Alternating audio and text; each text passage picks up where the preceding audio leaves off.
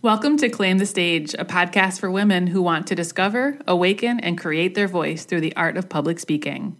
I'm your host, Angela Lucier, award-winning professional speaker, author, and CEO and founder of the Speaker Sisterhood, a network of public speaking clubs for women.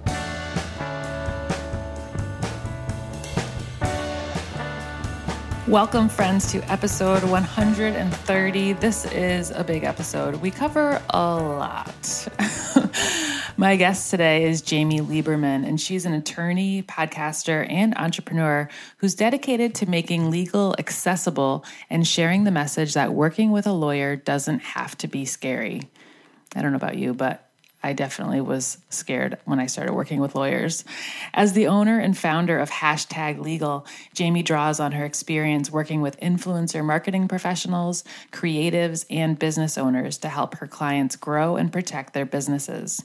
She leads an all-female virtual team focused on providing clients with advice on a wide range of subjects, such as intellectual property, contracts, privacy, FTC and general business law, as well as negotiation strategies. Jamie is the co-host for the Fearless Business podcast and has spoken at influential industry conferences such as Alt Summit, Podcast Movement, and FinCon. Jamie and I get into a lot in this episode. We kind of talk about her experience as a speaker and what she's learned to help her just kind of be a better speaker on stage. And we talked about how content creators can protect their intellectual property. If you're a speaker, you're a content creator.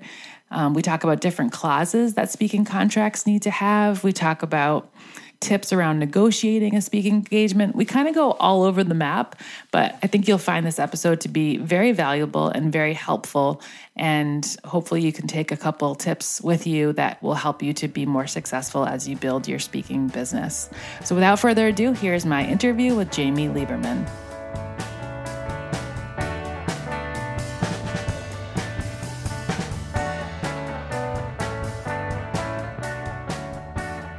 Jamie Lieberman, welcome to the podcast. Thank you. I'm very excited to talk with you today. This subject, the legal subject, is one that sends a lot of people running or just kind of ignoring altogether because it is such a touchy subject and can create some fear and wonder around how to protect ourselves. What can we do if something does happen? And I'm hoping that today's conversation can shed some light on how we can protect our intellectual property and how we can just feel safer putting our work out into the world. But before we get into that, I would love it if you could tell me how you got into this line of work. So I promise you, we're not going to make it scary.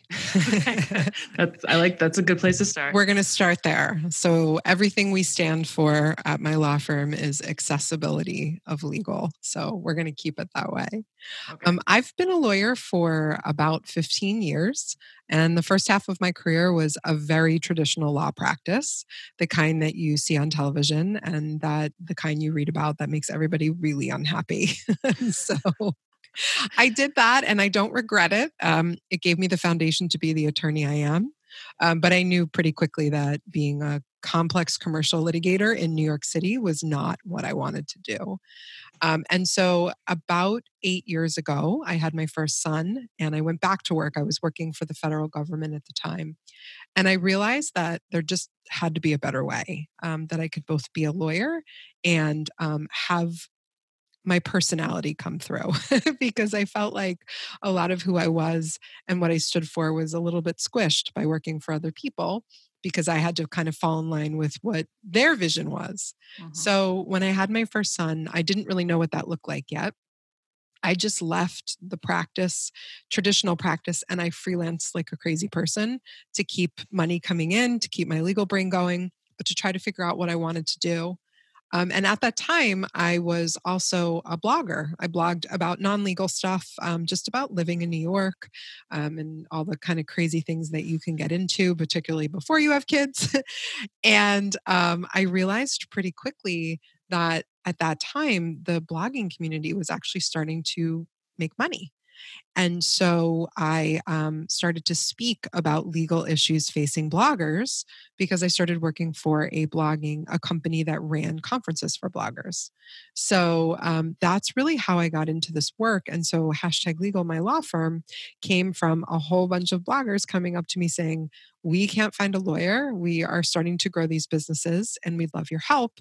And then that expanded out into working with creatives more so than just bloggers, but design professionals and web developers and app developers, which then turned into service professionals like designers and a whole host of entrepreneurs. And so now we work with lots of different specialties, but that all came from my experience actually from my first speaking gig of all things. I love that. And I think it's such an emerging market of these solopreneurs and freelancers who are putting their work out into the world and want to be able to protect themselves and may not have a, in-house corporate lawyer or someone just that they can reach out to, at the drop of a hat. So to be able to reach out to you and have your team available definitely helps to ease that concern and have someone in their corner, right? That's exactly what we do. We sort of pride ourselves as being a partner to our clients, and you can work with us as little or as much as you need to. And so some clients are very regular and we hear from them all the time, but we have some clients who come in, do a couple projects, and I might not hear from them for 6 months to a year. And when they pop back up in my inbox, it's like a really cool feeling because it usually means, hopefully, something really cool is happening. Yeah, or something terrible. Yeah, we're trying not to think about those things. So in this interview, I want to kind of flip-flop back and forth between your legal advice and also your speaking experience. And so many of our listeners are either building a speaking business or have an interest in building their public speaking skills. And I know you also speak. And I think I was told that there's an interesting story about how you got your first speaking gig. Do you want to tell us about that? Yeah, so it was so accidental, which I laugh a lot. I was working for this company that ran conferences for bloggers. And we basically, many years ago, nobody was really much talking about the business of blogging, and they started to. And so I was helping them with some legal work, but some non-legal work, doing operational things. And it was really fun and I was really excited. And I was actually very close to thinking I was not going to practice law anymore. And I was going to really pursue some other options. And the owner of that company, who knew I was a lawyer because I was the company's lawyer as well, said, "Hey, I think bloggers really need to learn about some of these legal issues they're not paying attention to, like intellectual property or starting companies, or what does a sponsored contract look like?" She goes, "Do you think you could create a workshop for legal issues for bloggers?" And I was like, "Yeah, I think I could do that." And so we did. And hilariously, no one came because failure is totally okay. I tell that to people all the time because bloggers weren't thinking about it. Yeah. And then as they got to know me, and there were a couple people there, I joke, but it was a very small number of actual attendees. Word started to spread. They were like, "Oh, guys, you need to hear this." And so I started running this workshop more frequently and loads of people started to show up. And so that's really where I started as a speaker. That's awesome. I'm so glad you didn't give up. It can be really hard to keep going when you have an empty room and you've worked really hard to put together your first presentation. So thanks for continuing. You got to keep going, especially if you know what you're providing. Sometimes you're a bit of a revolutionary and people don't even know that they need you yet. Yeah, I know what you mean. Yeah, it's really good to just keep getting the word out because eventually they will figure that out. And I know that you've continued to speak and you've spoken to audiences larger than, 500 people. What kind of strategies have you used as you built your speaking business? Practice.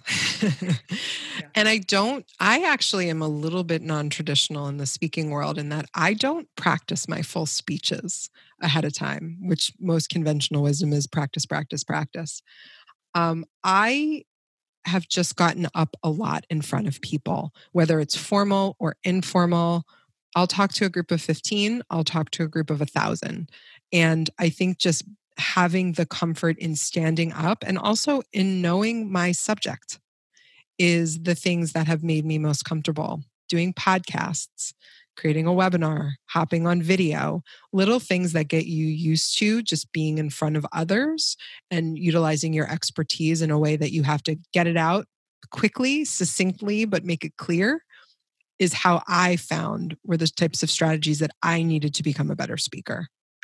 Yeah. And I think it's great that you've discovered your own style and what works for you. I think a lot of speakers think they need to be able to memorize their whole entire talk in order to say yes to a speaking gig, but that's not always the case. And you're also pointing to sort of alternative versions of public speaking that we may not always think of as public speaking, like podcasting and webinars and interviews, because it's the same skill set. It just looks a little different. So I'm glad that you mentioned that, because it does totally require the same preparation and the same skills.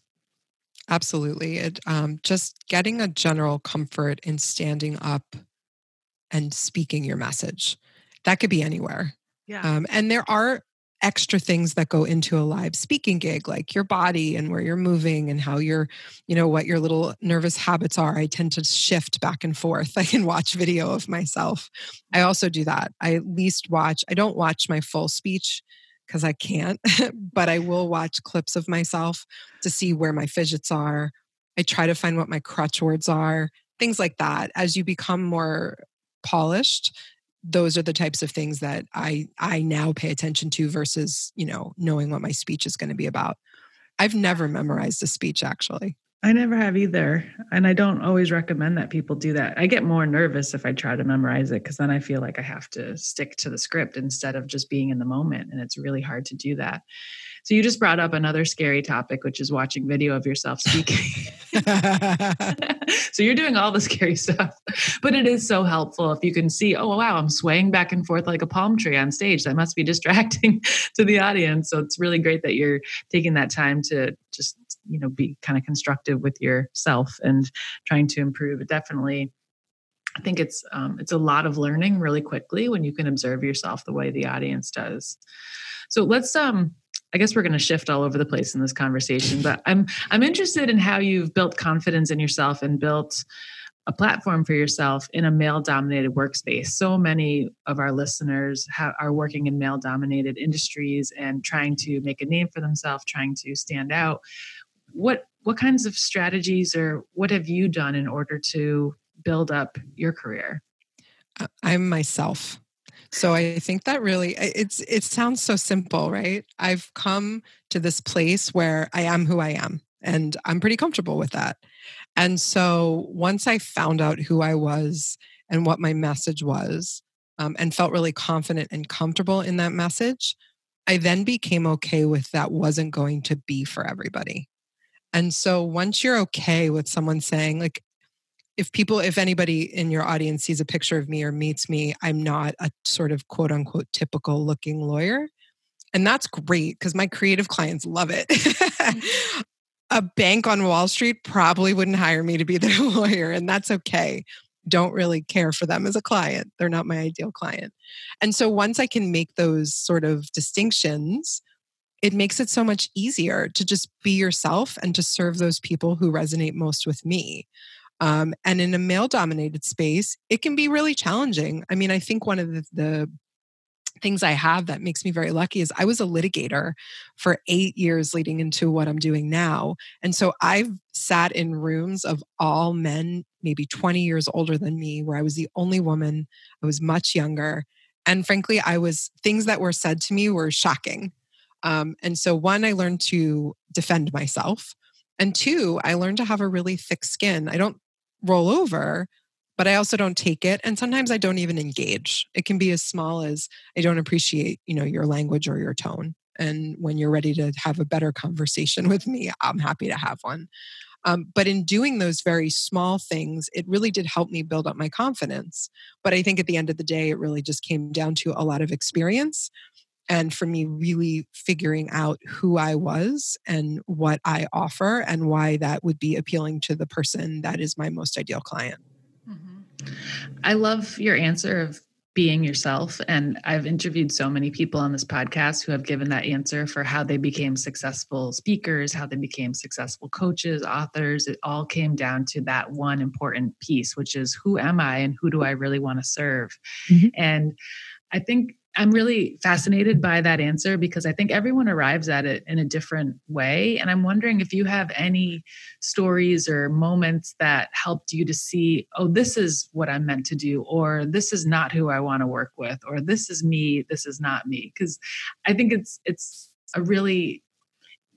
important to be ourselves, but the process of becoming ourselves and recognizing who we are and what we want isn't always simple.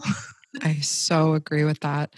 Mine came from a series of working for people who I did not want to emulate as bosses. And so I've worked for both men and women. I had a particularly challenging boss who I channel very frequently when I have employees in my law firm. And I channel that boss very frequently when I think about what I don't want to do. Yeah. And how I want to be treated. I had a couple of instances. I worked in a very male-dominated law firm in New York, and most of the people that I worked with and for were men. And I had a boss who was a screamer, and no one would stand up. And when I say screamer, I mean he would literally be 2 inches from your face, screaming in your face, so you could smell his breath. And he was a very huge partner, and it was just accepted. It's not okay. And I had a moment, and I think a lot of these were just moments of like, I cannot do this anymore. And I do not care what happens. And I had a moment where he was screaming in my face, and I just stood up from my desk. I got as close to him as I possibly could. And I said, get out of my office until you lower your voice. Wow. And it was just this moment. And a female partner walked by and saw it happen who didn't step in, but she was shocked. She came running in. She was like, are you okay? And I looked at her. I'm like, you didn't do anything. And so I sort of had that moment where I thought to myself, like, I'm never going to let someone talk to me like this again. That doesn't feel good. And I'm much too valuable for that. And so that really taught me the value of standing up for yourself, because I will tell you, I was not fired. He apologized to me and he never screamed at me again. And so there is value in standing up for yourself, even in the scariest of all scary times. And I needed my job. It wasn't like I put myself through law school, all of those things. So it wasn't like I had any fallback. Yeah. I just was done. And I just had a moment where I'm like, that's just not okay. And the other moment was a boss I had, who was really overly demanding in cases where this person didn't need to be. And so I found myself feeling incredibly frustrated at a lack of autonomy. And so when I was able to really push into like what was really bothering me about our relationship, it made me realize I am a person who likes to make my own decisions and to feel like I have control over who I'm working with and how I'm doing that work, which is what led me to know that I'd be probably a good candidate to own my own business. I love those two stories. I'd like that the first one where you were speaking up for yourself gave you that confidence and ability to say, okay, I know that how I want to be treated and this isn't it. And now I have a baseline for moving forward. I think that's cool. So let's jump into the legal stuff. I think there's a lot here that listeners would be interested in learning more about. So content creators, people like speakers, online course creators, authors, people who are bloggers who are listening to this program, how can they protect their intellectual property? And can you also give some examples of intellectual property? Like what falls into that category? Yeah, that's a great question. Content creators are a very large part of our practice. So I really love talking about this subject because I think there's lots of really good tips that people can get. So there's 3 types of intellectual property. There's trademarks, there's copyright, and there's patents. Patents are their own little world that I don't practice in. So I'm not going to mention patents at all, other than to say, if you think you may need to file for a patent, talk to a really great lawyer because they're really complicated. Okay. So content creators typically are most concerned with copyright and trademark. And those are 2 different topics that often get confused. So a trademark is a source indicator. And that just means that it is a name that indicates where goods and services come from. So if you go to the store and you see the Nike swoosh, you know you're getting Nike shoes. because that swoosh indicates Nike to you. So that is really what a trademark is. So it's a name, a logo, it could be a color, it could be a smell. There's loads of different things that it could be. Typically in our practice, we see words or logos. Those are the most common, and they are going to be associated with certain goods or services. Wait, so how do you trademark a smell? Oh, I know. Isn't that funny? You can. Can you give me an example of one that's been done? Oh my gosh. Yes, somebody, I'm trying to remember. There's a famous one that has blanked on my brain. All I'm thinking about is the color Tiffany blue is a color that's trademark protected. I need to find the smell one, but there is a trademark protected smell. I just can't think of it off the top of my head. Like the McDonald's French fries? Is that it should be. Yeah. The shape of soda bottles. I think the Coke bottle is trademark protected. I think it's the Coke bottle. But there's lots of, the pink and insulation, another color for like the Pink Panther. Oh, yeah. Yeah. So there's lots of crazy things that can be trademark protected. I got to go look up the smell. I'll send you a message. So typically, though, we're looking at words or logos. That's what most people tend to do. And so you need whatever goods or services are associated with your name, you can seek trademark registration, so long as there are two things that are not an issue. One, there's nobody else out there that's using the name, same or similar name in connection with same or similar goods or services.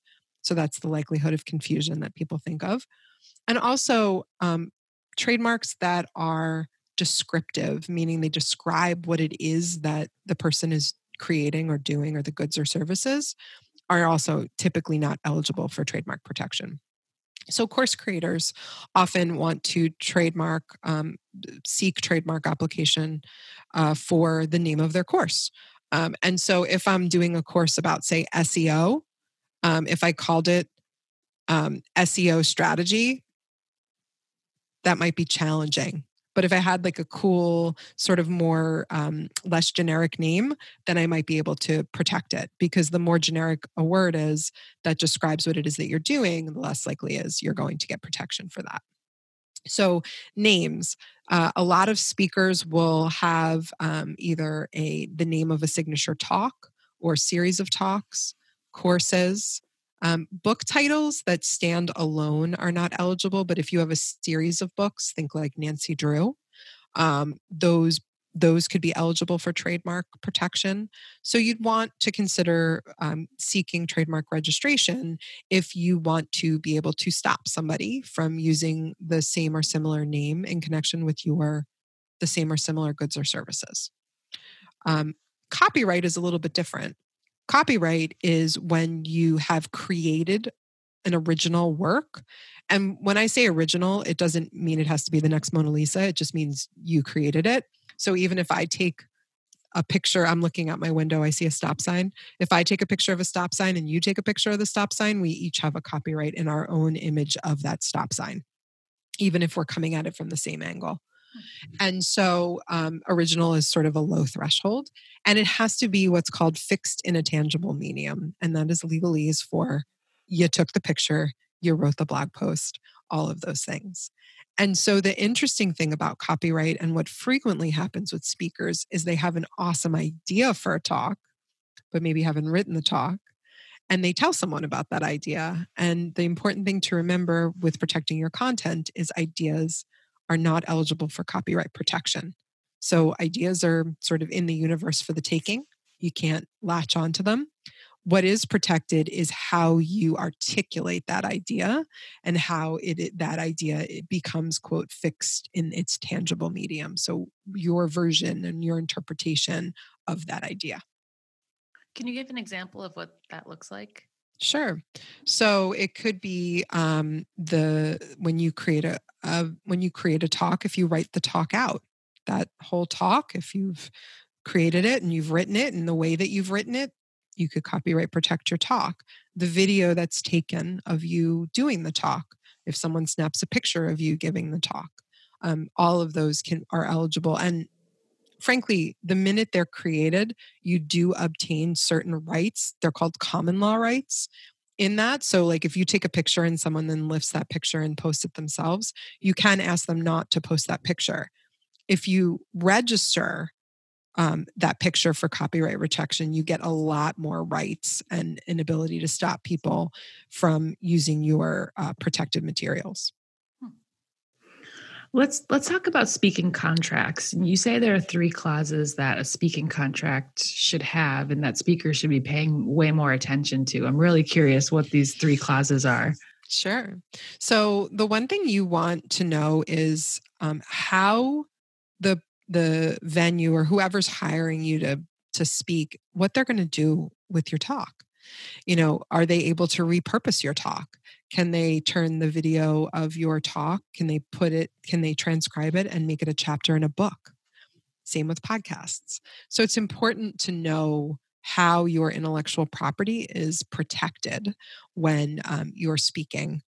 You want to know if you're being paid, how you're being paid, what you're being paid for, and what your requirements are. So sometimes when you speak, I see speaking agreements where not only are you required to, maybe fly somewhere, travel somewhere, will those expenses be paid for? But are you required to have certain social shares? Are you required to engage with a certain community? What materials are you providing to an audience, if any? Like if you do a workshop of some kind and you're handing out materials, you want to make sure those materials are protected as well. So those are both really important. And then you want to look at, and I see this sometimes get snuck in, exclusivity provisions. Some companies that are seeking speakers want you to only give the talk to them. So to make sure that if you do give a signature talk, you're able to give it anywhere at any time. And that if you want to give it a week later to another audience, you can do that. Now, what if you have in your contract that you want to be paid 50% upon execution of the agreement and 50% after the gig is done, and they sign the contract, and then when it's time for them to pay, they say, "Oh, we don't pay until 6 weeks after," or something like that. What kind of recourse can a speaker take in that instance? So you've done. I mean, honestly, if the terms of the agreement that have been signed say payment upon, completion, then you can do one of 2 things. You can send them a really strongly worded letter from a lawyer. You can send them into collections if you've tried to collect and you haven't collected. But if they say to you, "We're going to cut you a check, it's just going to take you a couple of weeks," they didn't put it into a contract, there's not a ton, frankly, you can do until a certain amount of time, because it's not going to be really worth your effort to go fight with them, because you're going to end up spending more money to fight with them when the check is probably coming. So confirming with someone when they do sign that, yes, you're going to have a check for me, is also really helpful. But it's in those situations, it's really hard. There's not a ton you can do unless someone truly hasn't paid you. Mm-hmm. Do you have any tips around negotiating a speaking engagement? Like what's acceptable to ask for? Oh, reach for the stars. Don't self-edit. I think so many people, when they reach out, they're trying so hard to think about, what does this company want to pay me? What is their budget? What do they want? Instead of sort of setting what your own baseline is. You can't mind read. You can ask a lot of questions. I give a whole talk about negotiation. It's one of my favorite topics. I used to teach law school students about negotiation. I just think it's such an under talked about area. And in the way that I teach negotiation is very research heavy. So one, you need to know what your pricing is. You need to know what your baseline is, but you also need to have an understanding of what your clients' needs are and who they are and what they want from you and why they're talking to you. Because obviously, if you're engaging in these initial negotiations, there's a reason. And so, because you not only are interested in them, but they're also very interested in you. So obtaining information is really important. And not saying yes to everything or trying to anticipate what the other party's going to say. If you don't know the answer to a question, just ask it. Mm-hmm. What do you say when the company is the first party to say, "What's your budget?" Like, tell them what you're speaking. You should know what your baseline fee is. And if you tell them this is what my fee is, the worst thing that they do is come back and say that's out of our budget. And then you go back and say, okay, great. What's your budget? Let's see what we can do to work together. I know it's very hard to lead. It's also hard to potentially walk away from business, especially if you're new at it or you're trying to establish yourself in a field and you don't want to give them a number that's going to scare them. So I guess it depends on what point you're at in your career as a speaker and how much weight you have to kind of throw into the conversation. I don't think so, because when you're new in your career, you're willing to make a lot more concessions. So your numbers may be less than you would be, say you'd been speaking or in your career for 10 years. And two, just because you throw out a number and someone comes back and says no, that doesn't mean that's the end of the conversation. There's so many currencies that you can be negotiating. Like I had a friend I was so proud of her. She's a client of mine and a friend of mine. And it was a company that she's an experienced speaker. It's a company that she was really interested in working with. And they basically said to her, like, she came out, she's like, here's what, my speaking fee is. And she's like, oh man, they said our budget is X, Y, and Z. And they said, we're a little bit off. And she said, well, let's talk a little bit. How about travel? And they're like, oh, we have an unlimited travel budget. She got them to fly her whole family out. But that's amazing, right? She asked a few questions and she didn't shy away from it. And so she was able to get what she needed. It was perfect for her. They had a whole little vacation on top of it and it worked for her. So if she just would have either shut down or just accepted what they said without asking more questions, she never would have gotten what she needed. Yeah. So a good place to start is to ask yourself, what's important to me? If it's not just the money, what else could I be asking for? There are so many currencies. What about shares? If you're just starting out and you're talking to an audience that's very interesting to you, or a community that has a very engaged audience, maybe you get something else. Maybe they do a feature on you, or maybe they do some shares for you or something. Like there's lots of different ways that you can get value that's not just dollars. Absolutely. Jamie, this has been so informational and interesting. Where can we find more information about you? So my law firm is called #legal, and our law firm is #legal.com is our website. You can email me directly. Jamie is JAMIE at #legal.com. And we have a lot of fun on Instagram. So you can find us there at #_legal. Awesome. Is there anything else you want to share? Any last words? Just go for it. No more self-editing. No more being worried about what other people are going to think. Just do you. Love it. Thanks so much for coming on the show. Thanks for having me.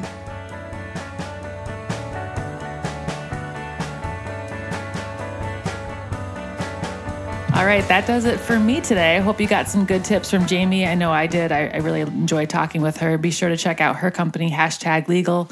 And if you have any ideas for future guests on the podcast, I'm always open to hearing from you. You can email me at angela@speakersisterhood.com anytime.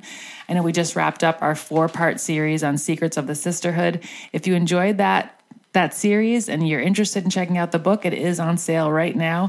And you can find it at speakersisterhood.com/secrets. There's information there for ordering and whatever else you might want to know about it. So that does it for me this week, you guys. This podcast has been a production of the Speaker Sisterhood and was recorded at the Glitter Closet in Holyoke, Massachusetts. You can learn more about us at speakersisterhood.com. As always, stop waiting, start creating. I'll see you next time.